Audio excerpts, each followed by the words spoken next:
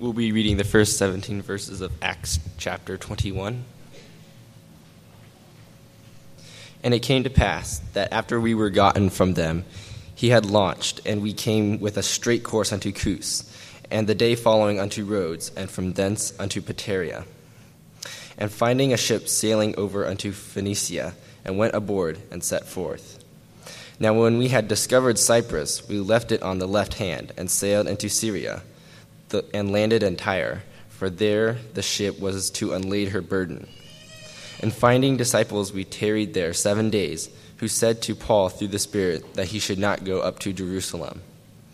And when we had accomplished those days, we departed and went our way, and they all brought us on our way, with wives and children, till we were out of the city, and we kneeled down on the shore and prayed. And when we had taken our leave one of another, we took ship, and they returned home again. And when we had finished our course from Tyre, we came to Ptolemy, and saluted the brethren, and abode with them 1 day. And the next day we that were of Paul's company departed, and came unto Caesarea. And we entered into the house of Philip the evangelist, which was one of the 7, and abode with him. And the same man had 4 daughters, virgins, which did prophesy. And as we tarried there many days, there came down from Judea a certain prophet named Agabus. And when he was come unto us, he took Paul's girdle, and bound his own hands and feet, and said, Thus saith the Holy Ghost, So shall the Jews at Jerusalem bind the man that owneth this girdle, and shall deliver him into the hands of the Gentiles. And when we had heard these things, both we and they of that place besought him not to go up to Jerusalem. Then Paul answered, What mean ye to weep and to break mine heart? For I am ready not to be bound only, but also to die at Jerusalem for the name of the Lord Jesus. And when he would not be persuaded, we ceased, saying, The will of the Lord be done. And after those days we took up our carriages, and went up to Jerusalem. There went with us also certain of the disciples of Caesarea, and brought with them one Mnason of Cyprus, an old disciple, with whom we should lodge. And when we were come to Jerusalem, the brethren received us gladly. You may be seated.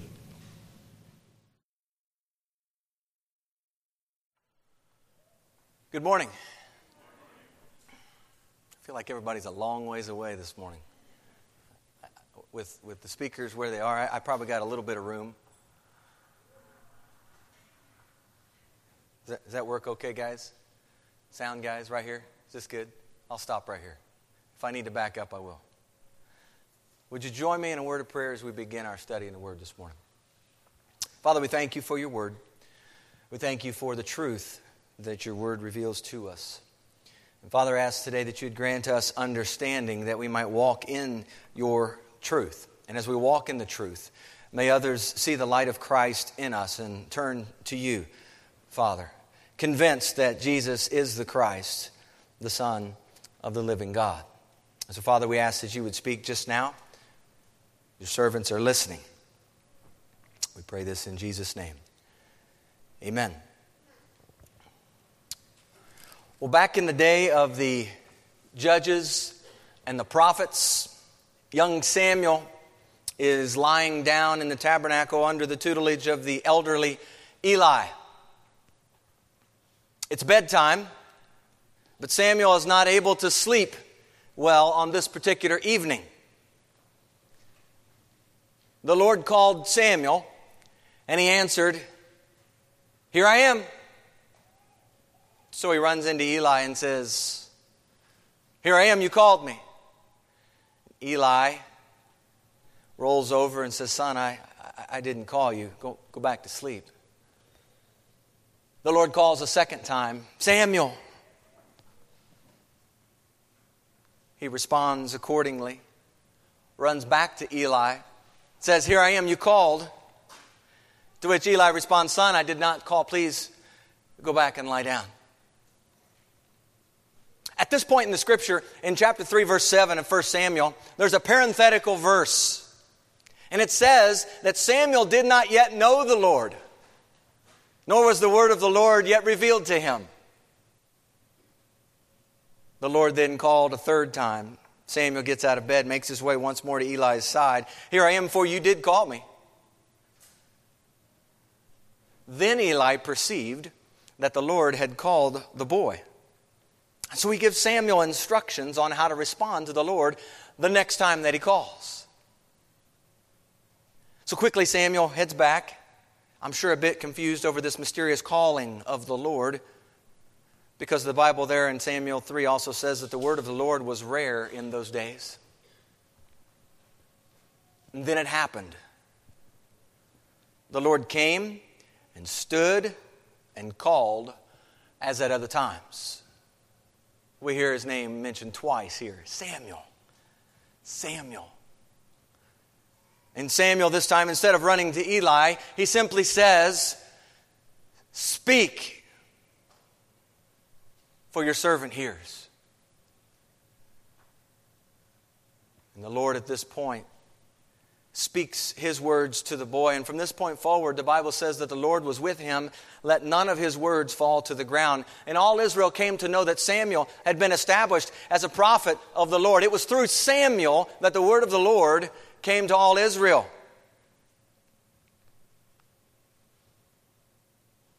The word of the Lord still speaks today. In Acts 2, the Holy Spirit arrives on the scene and he changes everything. Jesus has ascended to be back with the Father. Some 10 days later at Pentecost, the promised Holy Spirit, this other counselor that Jesus spoke of to his disciples in John 14, 15, and 16 before going to the cross, he had come. And he came with power. And it was this power that was necessary in order to fulfill the mission Jesus called for in Acts 1, verse 8. To be witnesses of Jesus, the followers of Jesus were instructed to wait for this power. Remember that. The end of Luke's gospel on into the beginning of the book of Acts. Wait for the power from on high. This power was key to the witness called for. No power, no effective witness to Jesus. But with this power, they went on to be witnesses to Jesus, first in Jerusalem, Acts 1 through 7, into Judea and Samaria, Acts 8 through 12, and to the very end of the earth, as we've been studying here these last several months, and will, Lord willing, continue studying through next summer as we arrive in Acts 28. There's a connection, church, between the power and the mission. Jesus is holding up high, I believe, for all to see and hear. The Holy Spirit's ministry in you is absolutely necessary to live as a follower of Jesus. Amen? It's necessary. If we're going to follow Jesus, we need His power to follow Him. The Holy Spirit bears witness with our spirit, the Bible says in Romans chapter 8. Bears witness that we are children of God. And if we are children, then we are what? We're heirs. Heirs and joint heirs. Heirs of God, joint heirs with Christ. The union aspect with Christ, if indeed we suffer with Him. We were buried with Him. We died with Him. We were buried and we were raised, Romans says. This union aspect. That we might also be glorified together, Romans 8, 16 and 17. Well, the word of the Lord is being spoken today in the text. And in fact, from what I can gather in the text, the word of the Lord has been heard in nearly every city, especially of late, as Paul has made his way around the Mediterranean on his third journey. We've covered 3. He's finishing his third journey. And on this particular third journey, Paul is receiving and hearing many words from the Lord. These words of the Lord are being spoken by others. The word of the Lord has also come to Paul on a few different occasions in every city, he says in Acts 20. The word of the Lord has come to some in Tyre, as we'll see in the text today. The word of the Lord is going to be spoken through the Judean prophet Agabus. And there's going to be response to the word of the Lord from the believers in Caesarea, as well as Paul's traveling companions. Paul receives several warnings. Warnings from the Lord, through the Spirit, from individuals in various cities. What are those warnings? Those warnings are pointing to chains and tribulations awaiting him in Jerusalem. The text tells us today that Paul is not the only one receiving and hearing a word from the Lord. Samuel lived at a time when the word of the Lord was rare. And I got to thinking about that and believe that we too may be living in the time when the word of the Lord is rare. And that may seem like an odd statement. It's ironic in this that we live in a day and age when the word of the Lord is most accessible. We live in a day and age when churches are found on nearly every corner. And so with a plethora of local assemblies and the technology available today to listen to the word of the Lord from all over the globe, could it still be that the word of the Lord is rare in this day? Is the emphasis upon the word of the Lord being spoken? Is the emphasis upon whether the word of the Lord is being preached or whether someone is standing behind a pulpit to say something? Is the emphasis upon the truth content of the word being proclaimed? Is the emphasis upon hearing the word of the Lord only? Is the emphasis upon the word of the Lord carried out in obedience, the doing of the word? Is it possible that thousands of people today are showing up at local assemblies all around the world, and yet the word of the Lord remains a rarity in their own life?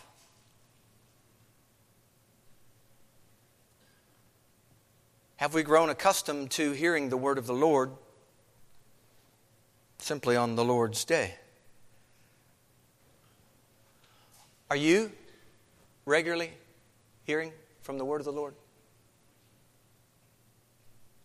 The Holy Spirit has been given to point you to the truth of who Jesus is. The Holy Spirit has been given to help you understand the things of the Lord. The Holy Spirit is your greatest teacher. He's your greatest counselor available to you, your guide, your encourager, your comforter. He's the best one to help you understand these Scriptures. Remember, He is the co-author of the Scriptures. 2 Peter chapter 1, verses 20 and 21 says that the Holy Spirit, there were holy men moved and carried along by the Holy Spirit who wrote these Scriptures. So as Paul concludes his third missionary journey and makes his way to Jerusalem, I believe the text would have us look at the ministry of the Holy Spirit. The Holy Spirit's ministry, I believe, in this text is highlighted in particular. We need to understand one of the foundational things right up front. The Holy Spirit will not contradict Himself. So where there is an apparent scratch of the head, I don't get this doesn't seem to make sense, that's not the Holy Spirit contradicting Himself, saying one thing here and then over here saying, something different. That's truly our lack of understanding, our place of not knowing certain things. And in this life, as we'll come to see, in this life, and many of us already have arrived at this point where we figured this out and we've already come to this conclusion. In this earth intent, I'm not going to fully understand all things. But with the power of the Holy Spirit operating in me, there are certain things I will be able to understand, because the Bible does say in the book of Corinthians that the Holy Spirit searches the deep things of God. The Holy Spirit in me is going to help me understand who God is. It's going to help me be able to navigate this life that I live. It's going to help me in my decision making to make godly choices. The same Holy Spirit who spoke through some of the believers in Tyre and various cities around the Mediterranean is the same Spirit who has served as a precious help to the Apostle Paul. The Spirit is speaking today in this text. I want you to listen to how He speaks and how He is interpreted by man. I believe there's discernment needed in the text. We ask the question, here in these Scriptures, are these Scriptures simply nice moral stories? Or is this really the God-breathed Word of God? Is this His Word? And how you answer that question, I believe, is going to impact what you hear when you open it. It's either a great storybook or the instructions for godly living from the King of Kings. It's sort of like the other day I was putting a new headlamp in. In fact, one of my sons helped with that project, did a fine job. Thank you. But there's an instruction manual And the instruction manual was pulled out just to confirm some things. My son, as he's working through that, he pulled out the instruction manual to be able to confirm this is how you do it in the right manner. Do we approach God's Word in that way? Where, I need something. I need to fix something in my... Let's see what God's Word has to say about that. If this is God's Word, and this is the Word that helps us live in a godly way, I need this Word in my life all the time. Not a day goes by without it. Why would you desire? If we just think about it in terms of this Word, what is this Word? If this is God's Word, I should want and desire this Word every day. I don't want to operate a day without consulting His Word. I need His Word. Paul has been proclaiming this Word of the Lord in every city. Whether he's been in the synagogues, whether he's in the marketplace, whether he's in the home, or whether he takes a stroll down by the river in Acts 16, he sees a bunch of women gathering for prayer. Paul's heart has been to get the name of the Lord Jesus out. His love for his own countrymen has been evident. His love for the Gentiles equally as evident. His life has been burning fervently for the Lord Jesus. How might the Lord assess today your life in that same regard? Is there a burning fervency for the name of the Lord, the word of the Lord, and the will of the Lord to be done in your life? The name of the Lord, the word of the Lord, and the will of the Lord to be done. Paul's life witness, we see in the text, is unmistakably bent toward the Lord Jesus. After all he's done, one might think, as you arrive in Acts 21, you might think he's ready at this point for retirement. He's ready to retire. He's ready to take it easy and go back to the Cilician Mountains and just take it easy for a while.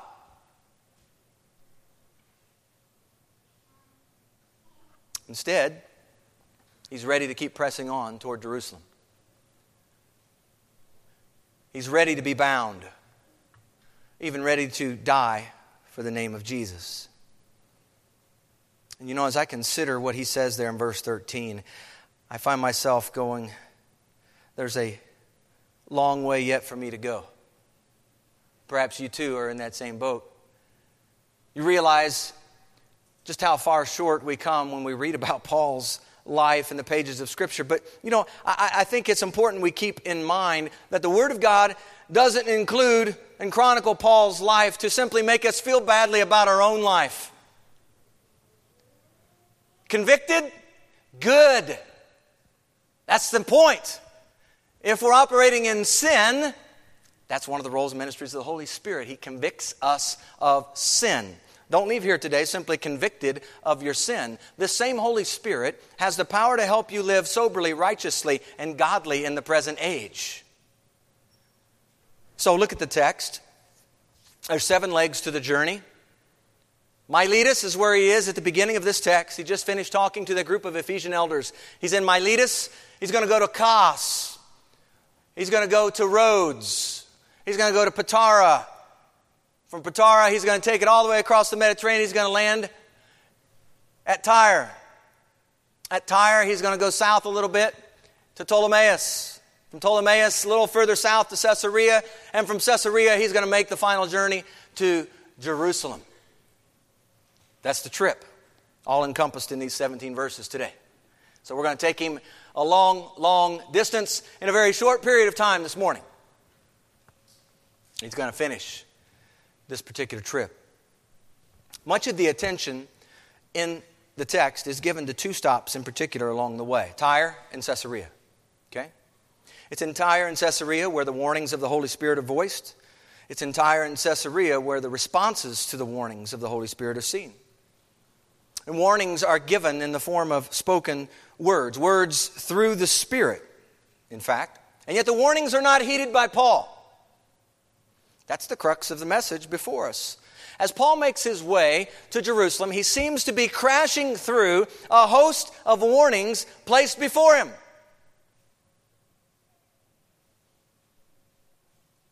You know, many of us hear of warnings and we're quick to take heed oftentimes. Whether that's in our home, we have this phone that you can talk, you talk a couple minutes and it starts beeping, letting you know the battery's getting low. It's warning you. The longer you talk, it's going to die at some point. It's just beeping, letting you know it's about to go out. Might be a warning from the smoke alarm,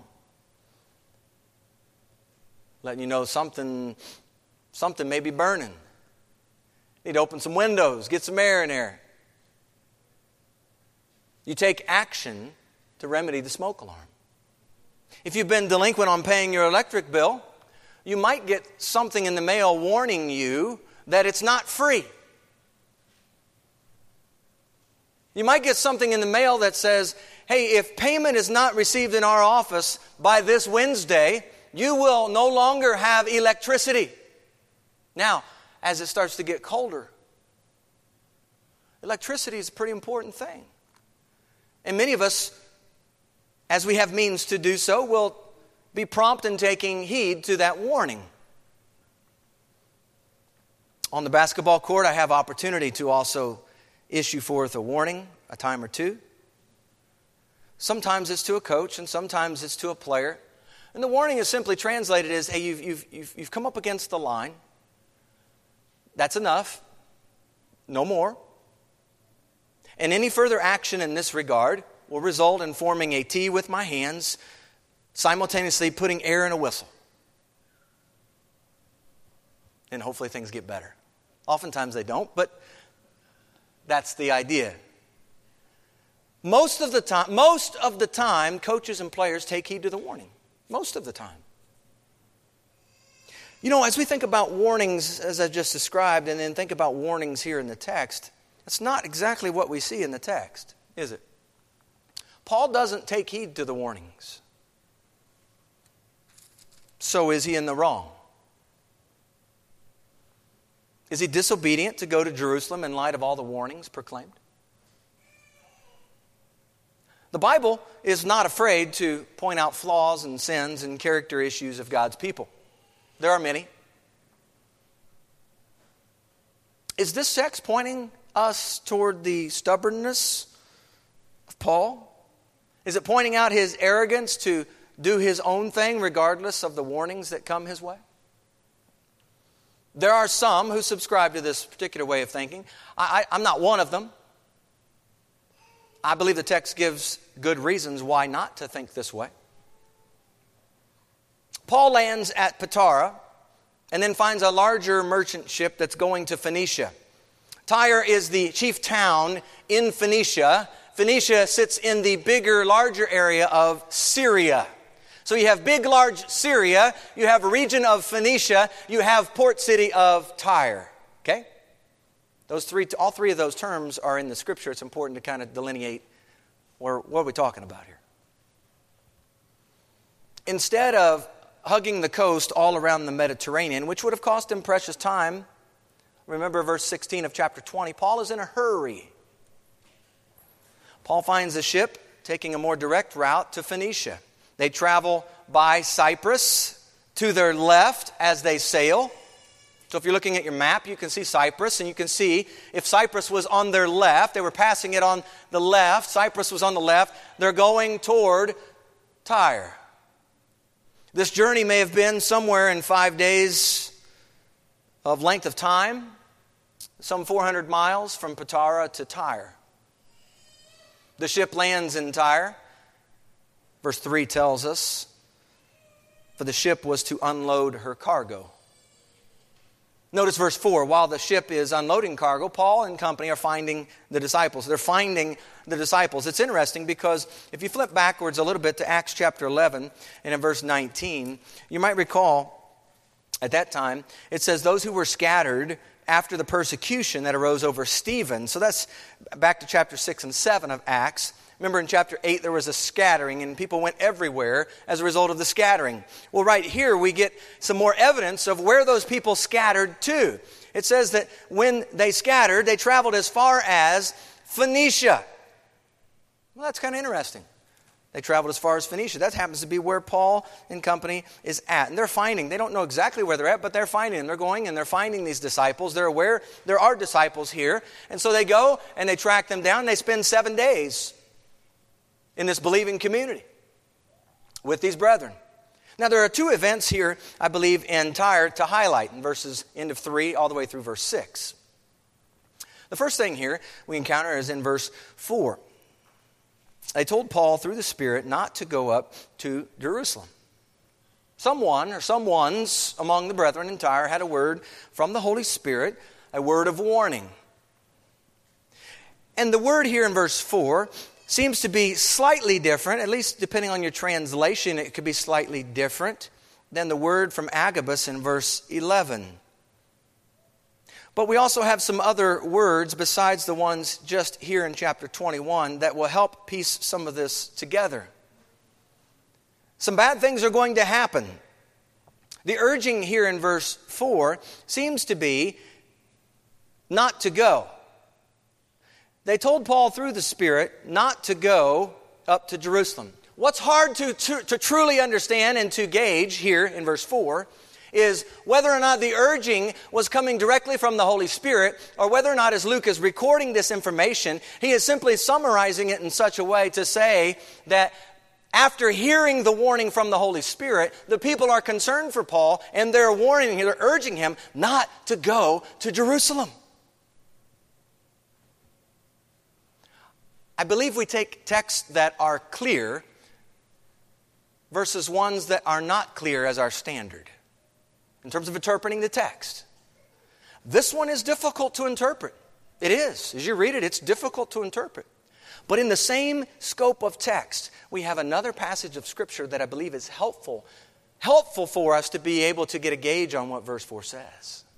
Okay? So just hold that. Just hold that. I'm putting forward verse 4 is very difficult.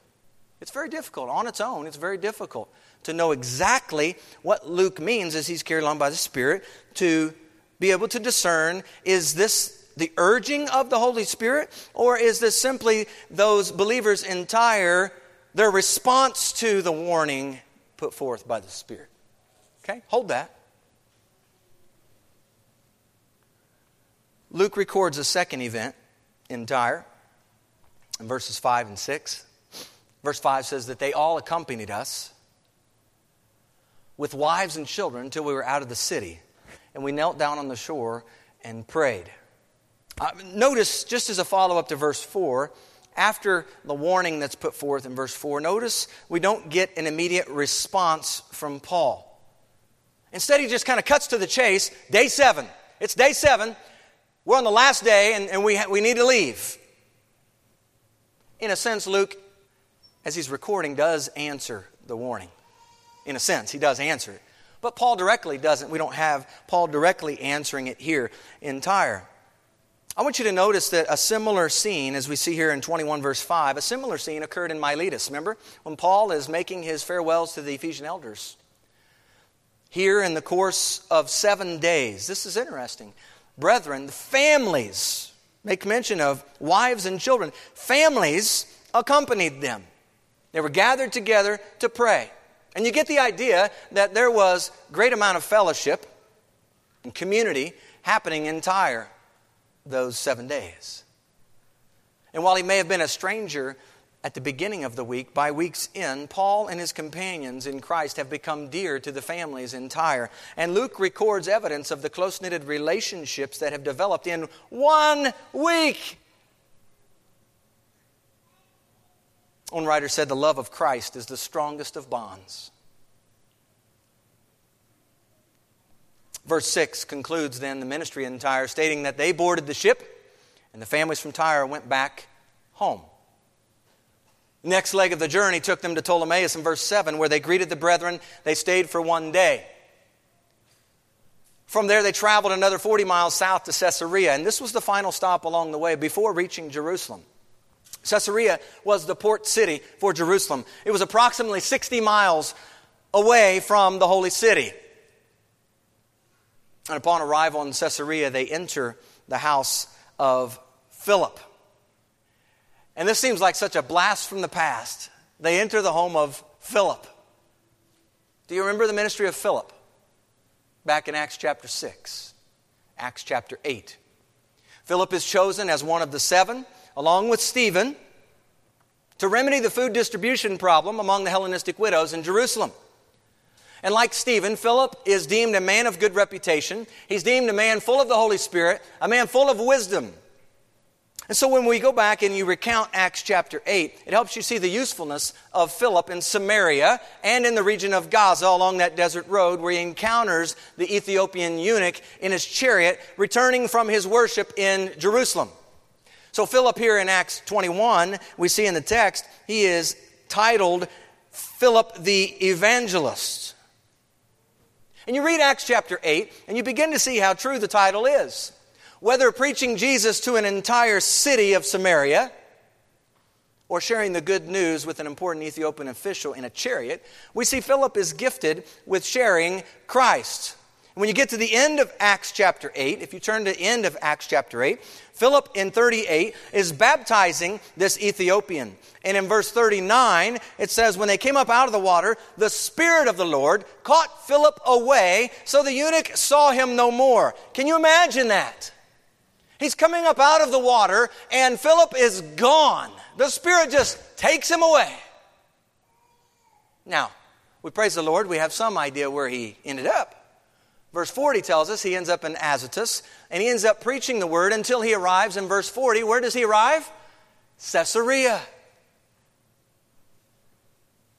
Some 20 years or more have elapsed since Acts chapter 8. And Philip, we're told, now has 4 unmarried daughters who prophesy. Verse 9.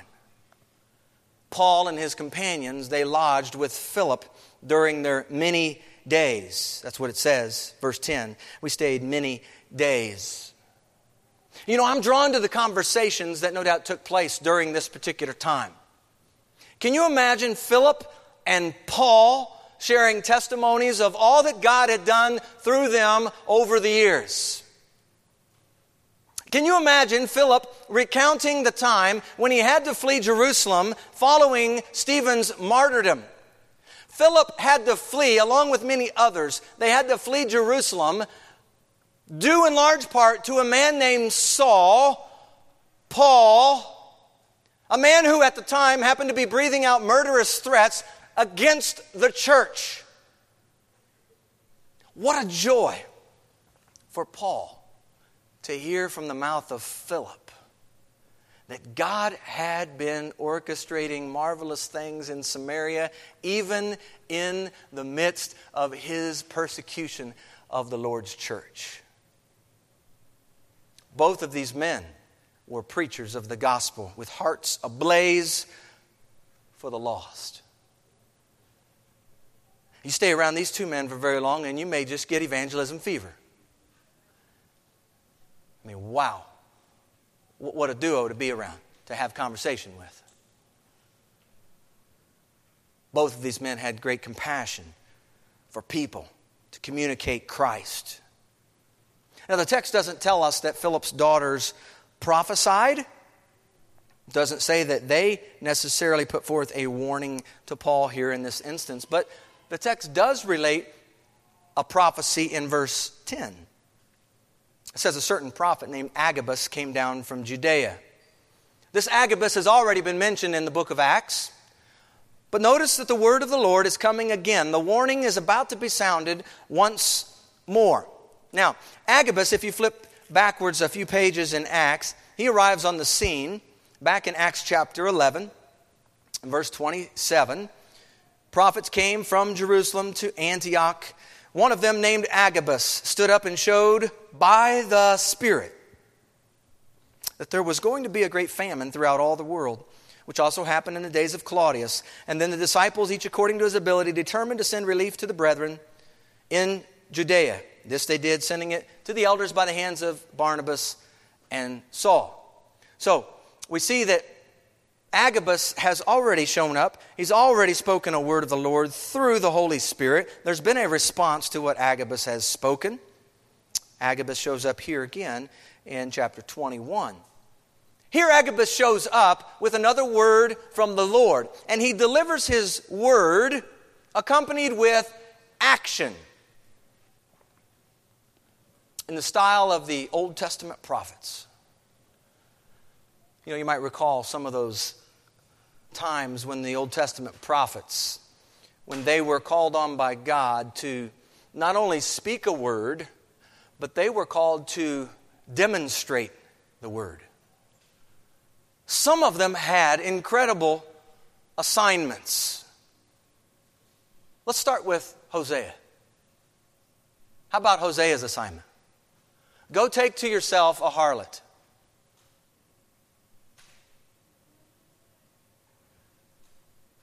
The picture was one of God and His people. The picture was one of the unfaithfulness of God's people. It was to be a watch and a warning, a symbol, a sign of this is what it's like for my people. My people are treating me. They're profaning me. They're walking away from me. They're turning away from me. They're not listening to me. But God, in the same time, is also pointing out His incredible love, isn't He not? His undying love. His steadfast love through His prophet Hosea. What about Isaiah? Isaiah has a prophecy as well. Isaiah is giving the picture.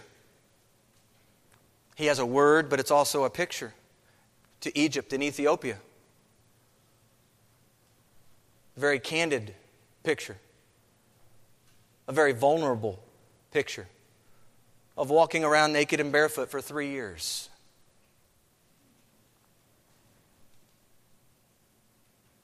There's the picture of Ezekiel.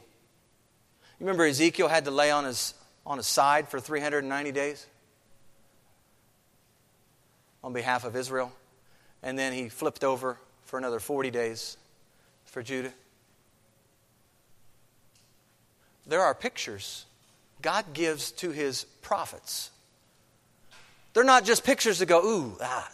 They're meant to actually inform and engage and tell us something.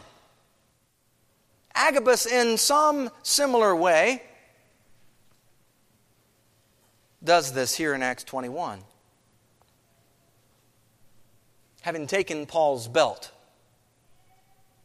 he bound his own hands and feet, saying, "Thus says the Holy Spirit." In the words of the prophets, "Thus says the Lord. So shall the Jews at Jerusalem bind the man who owns this belt." Who owns the belt? Paul. "And deliver him into the hands of the Gentiles." Actually, it doesn't quite pan out exactly that way.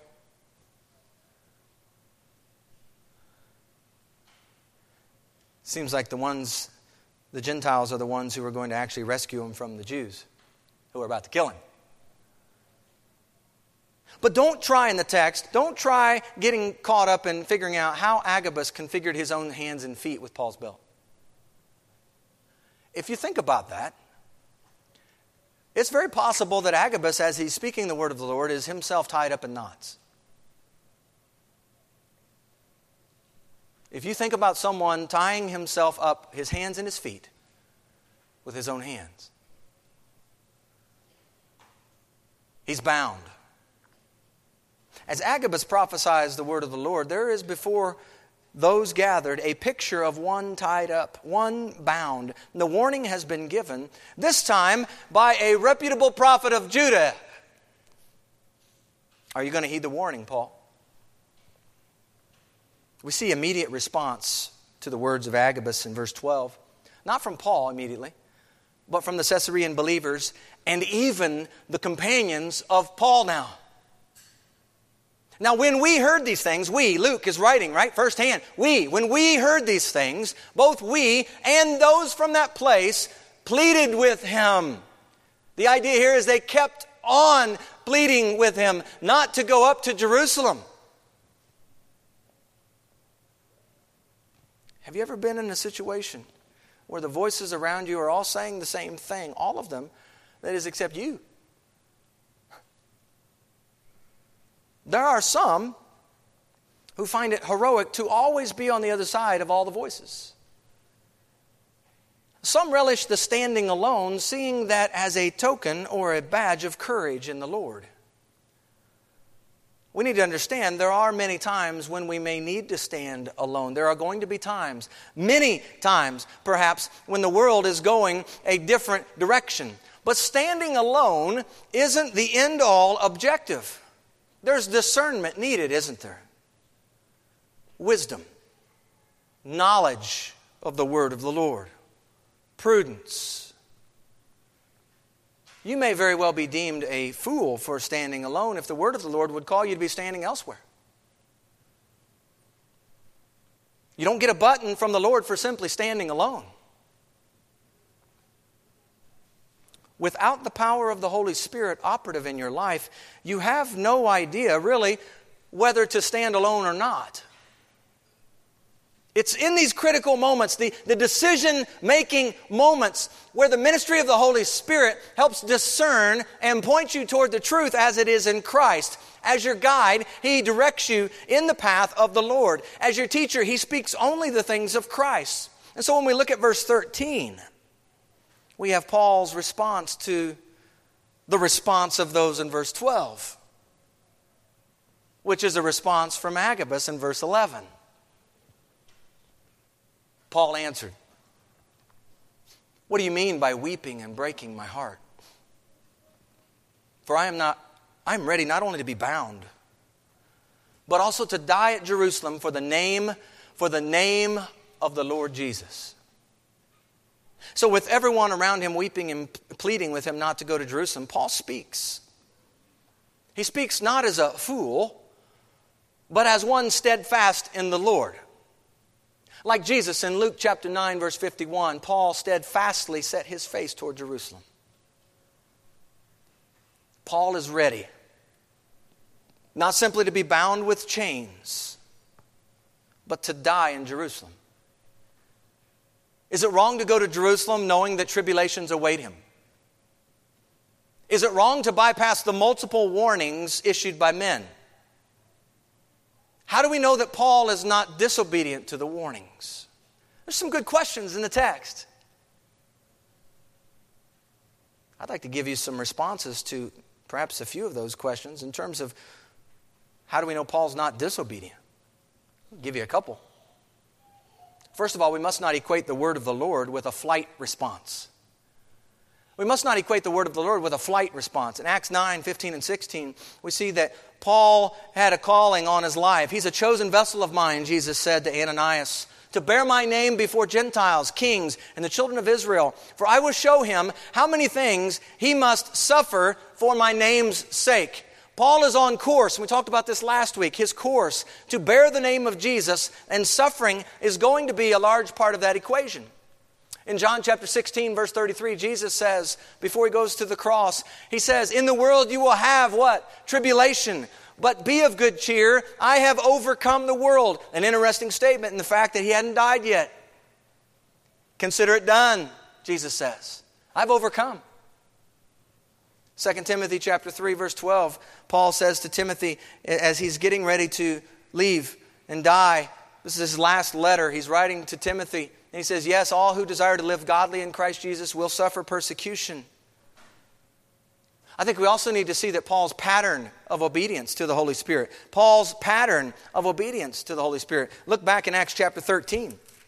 At the beginning of Acts chapter 13, in verse 2, remember they're in Antioch, and it says, "As they ministered to the Lord and fasted, the Holy Spirit said," what did the Holy Spirit say?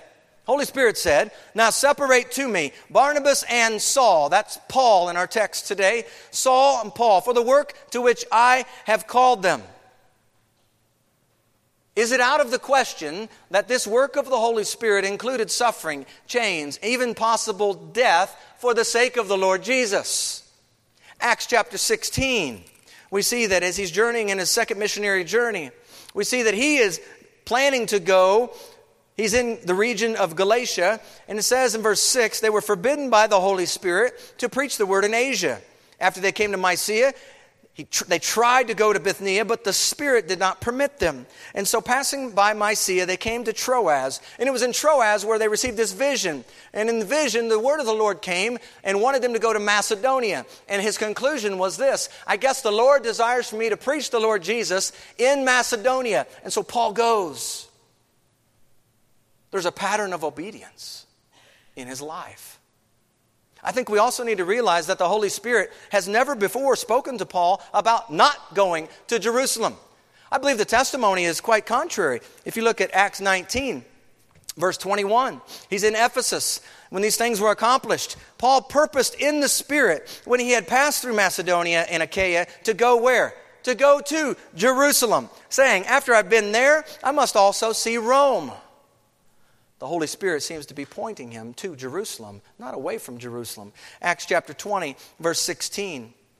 It says, Paul had decided to sail past Ephesus so he would not have to spend time in Asia, for he was hurrying to be where? At Jerusalem. Acts 20, verses 22 and 23, he says, see, now I go bound in the Spirit to Jerusalem, not knowing the things that will happen to me there, except the Holy Spirit testifies in every city, saying chains and tribulations await me. That's the warning being put forth by the Holy Spirit in every city. These people are warning Paul through the Spirit. They're speaking through the Spirit. And they are interpreting what they're hearing through the Spirit. Let's understand, this is not some fuzzy signal that the Holy Spirit's giving to these people who are putting the warnings forth. It's a very clear signal. The Holy Spirit's not fuzzy. Where there's fuzziness, it's with us, isn't it?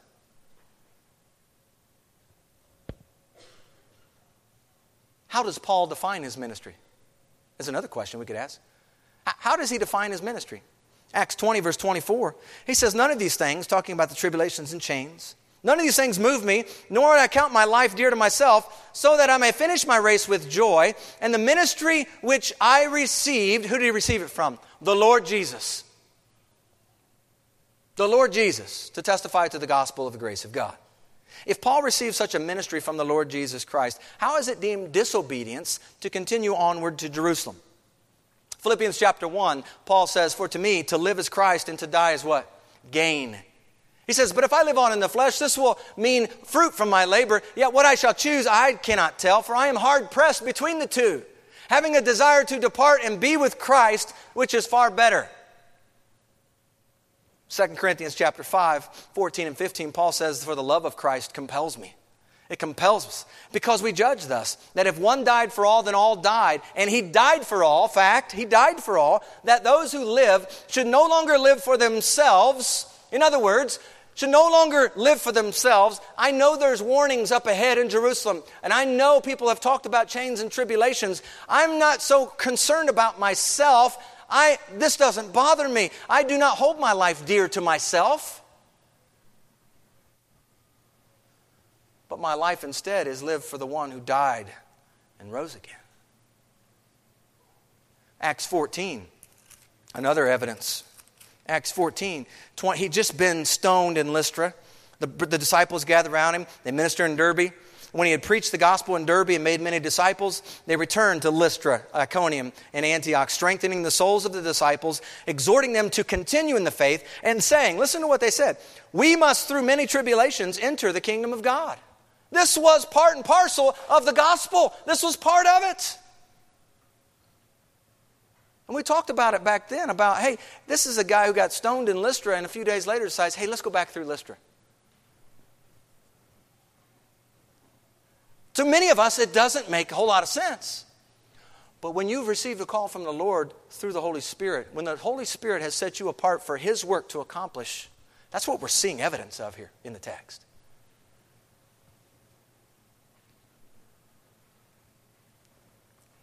Two other passages, by the way, that help us with looking at his ministry. Corinthians 9. Do you not know that in a race all runners run in such a way as to get the prize? Remember, Paul wasn't about beating the air aimlessly. He wasn't about going and doing things in a certain way that he would be disqualified or serve as a castaway is the literal understanding there. Paul went about his ministry with everything that he had. And in Philippians chapter 3, we see that as well. He counts all things lost for the sake of gaining Christ. All the spiritual trophies that he used to hold up as important, he counted them as rubbish for the sake of knowing Christ and being found in him. I believe we also look at this and we think about Paul. Was he obedient? Was he disobedient? The Bible doesn't say that Paul sinned in going to Jerusalem. You know, it's interesting when you fast forward to what's going to happen. In Acts chapter 23, in verse 1, Paul is before the Sanhedrin. He's looking earnestly at the council and he said, "Men and brethren, I've lived in all good conscience before God until this day." If you fast forward into chapter 24 in verse 16, his defense before Felix, he says, "This being so, I myself always strive to have a conscience without offense toward God and men." I don't believe he was sinning in not going if he was to say, "Okay, I'm not going to go." Think about it on the other hand, too. If he didn't go, think about Agabus' prophecy. That wouldn't have come true, would it? If he had chosen, and listen to the voices and not go. Agabus prophesied, this is what's going to happen to the one goes to Jerusalem. Paul is intent on listening primarily to what the Lord, through the Holy Spirit, has already spoken to him on, already cleared some things on. Paul has a clear conscience. I think we need to also look at Paul's motives for going. What was his motive for going to Jerusalem? You remember? Why is he going to Jerusalem? Why did he have such a desire to go to Jerusalem? He had a desire, first and foremost, to help the poor in the church at Jerusalem. Remember, he was going back through Macedonia and Achaia to collect an offering to take back to the poor. Galatians chapter 2, verse 10, right after the pillars in the church had extended that right hand of fellowship. Verse 10 says, "James, Cephas, and John desired only that we should remember the poor, the very thing which I also was eager to do." He also had a desire to bring unity to the church, to see the Gentile church unite together with the church at Jerusalem. And we see at the end of Romans chapter 15, verse 27, Paul says, "It pleased them indeed," those in Macedonia and Achaia, "it pleased them that they are their debtors. For if the Gentiles have been partakers of their spiritual things, their duty is also to minister to them in material things." There was this bridging the gap in the churches, bringing the churches together. Paul was about that. His motive in going to Jerusalem seems to be meeting the needs of the poor brethren in Jerusalem, and at the same time trying to tear down the walls that still in some areas, in some regions, it still existed between the Gentiles and the Jews. And Paul endeavored to see unity in the body of Christ. As you read what Paul says, I hope you hear his convictions in the text. I'm ready. I'm ready not only to be bound like Agabus is bound, I'm ready to die for the name of the Lord Jesus. One writer said Paul was convinced that he moved and ministered in the purpose and power of God. And from that unshakable conviction came his indomitable courage. Another writer said in his commentary on this particular part in Acts, he reminds us that the Spirit's word to Paul combined the compulsion to go to Jerusalem with a warning of the consequences. So how are these believers here in light of what Paul said in 13, how are they going to respond to Paul's words? Their response, I believe, is also instructive to us. So when he would not be persuaded, we ceased. They stopped. They were pleading and pleading and pleading with him not to go. After hearing Paul, the text says they stopped, saying, "The will of the Lord be done." They ceased trying to persuade him any longer. But notice that they don't just throw up their arms in disgust. They don't complain. They don't get bitter at Paul is still set on going to Jerusalem. What do?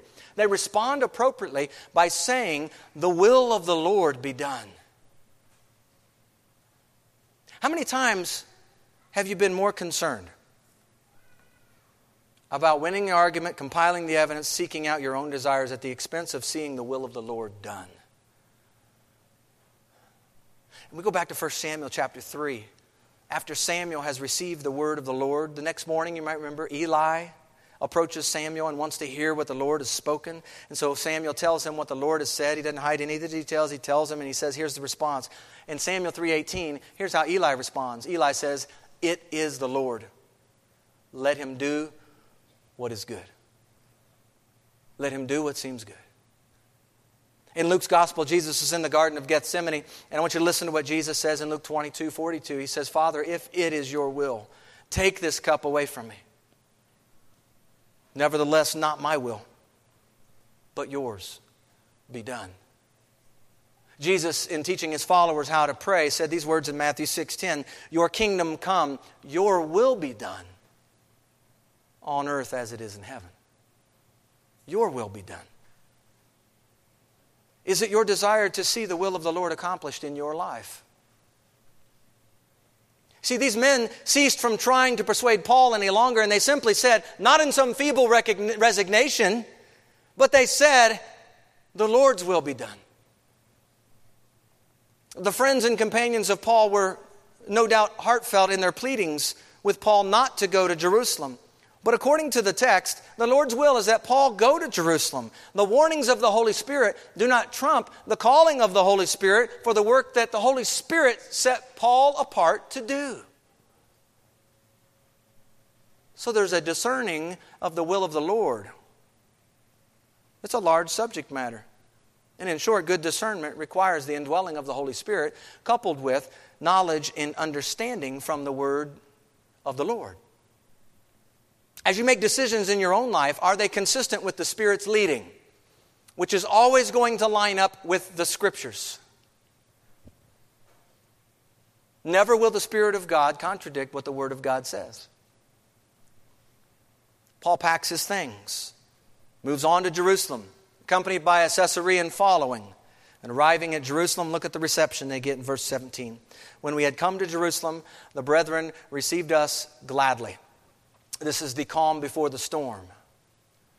For we see in just a few verses later, in verse 36, as Paul is chained amidst a threatening mob, they're crying out, "Away with him." A welcome in verse 17, away with him in verse 36. Think Jesus for a moment. The chains and tribulations are coming, but the will of the Lord is being carried out. Paul is going to stand before kings. Acts 19 says that he was going to do that. He's going to testify to the gospel of the grace of God in the long days ahead.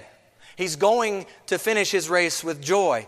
He's taken on the charge of what the Lord Jesus himself has given. He's content with that, even though it may very well cost him his life. Paul has traveled many miles for the sake of the gospel. His heart for the Lord is expressed in his love for his own countrymen, his love for the Gentiles. And he seems to always have an ear to hear what the Lord's will is for his life. Paul's will is conformed to the Lord's will. And that will, according to the Scriptures, is bound to confront opposition in this world. Amen? It's going to. This God of the Scriptures is your life witness, testifying to the Lord who willingly walked up Calvary to die on your behalf. Is it possible that your idea of God is too safe?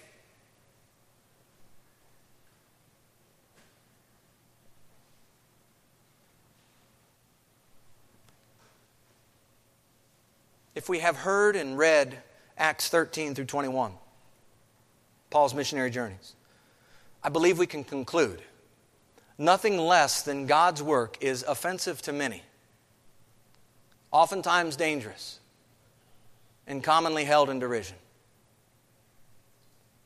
The Holy Spirit in you will guide you and encourage you as you encounter trials and tribulations. The Holy Spirit will provide words to speak. He will serve as your comfort. He will serve as your strength through those trials. He will point you to the very words of Jesus. He will bear witness within your own spirit that you are a child of God. John chapter 16, verse 13, at the end of 13, Jesus says this about the Holy Spirit: He will tell you things to come. You know, I oftentimes read that in John's gospel, and oftentimes wonder, well, what is that getting at? He'll tell you things to come. It came to light as I'm reading the text today. He will tell you things to come, because the warning that was put forth by the Holy Spirit on many occasions is something that was yet to come. The Holy Spirit tells of things to come. It's a great example of what Jesus was communicating to His own disciples before the cross in John 16, verse 13.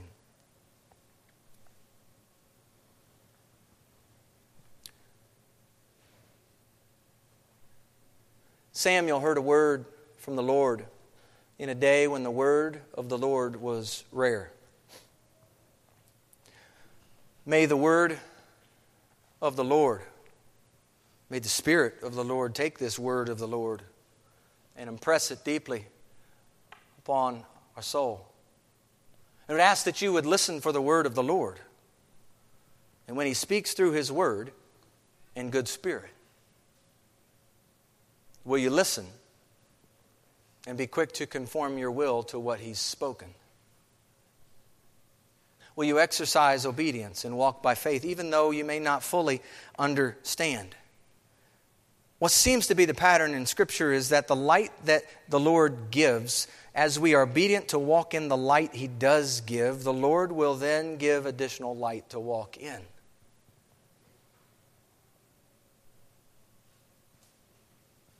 What a joy to have the Spirit of God dwelling within. The Spirit of God searches out these things of God and reveals them as He deems fit. So be clear on what the Holy Spirit is saying and what the Word of the Lord says. Be strong in the Lord and in His mighty power. Ephesians 6:10.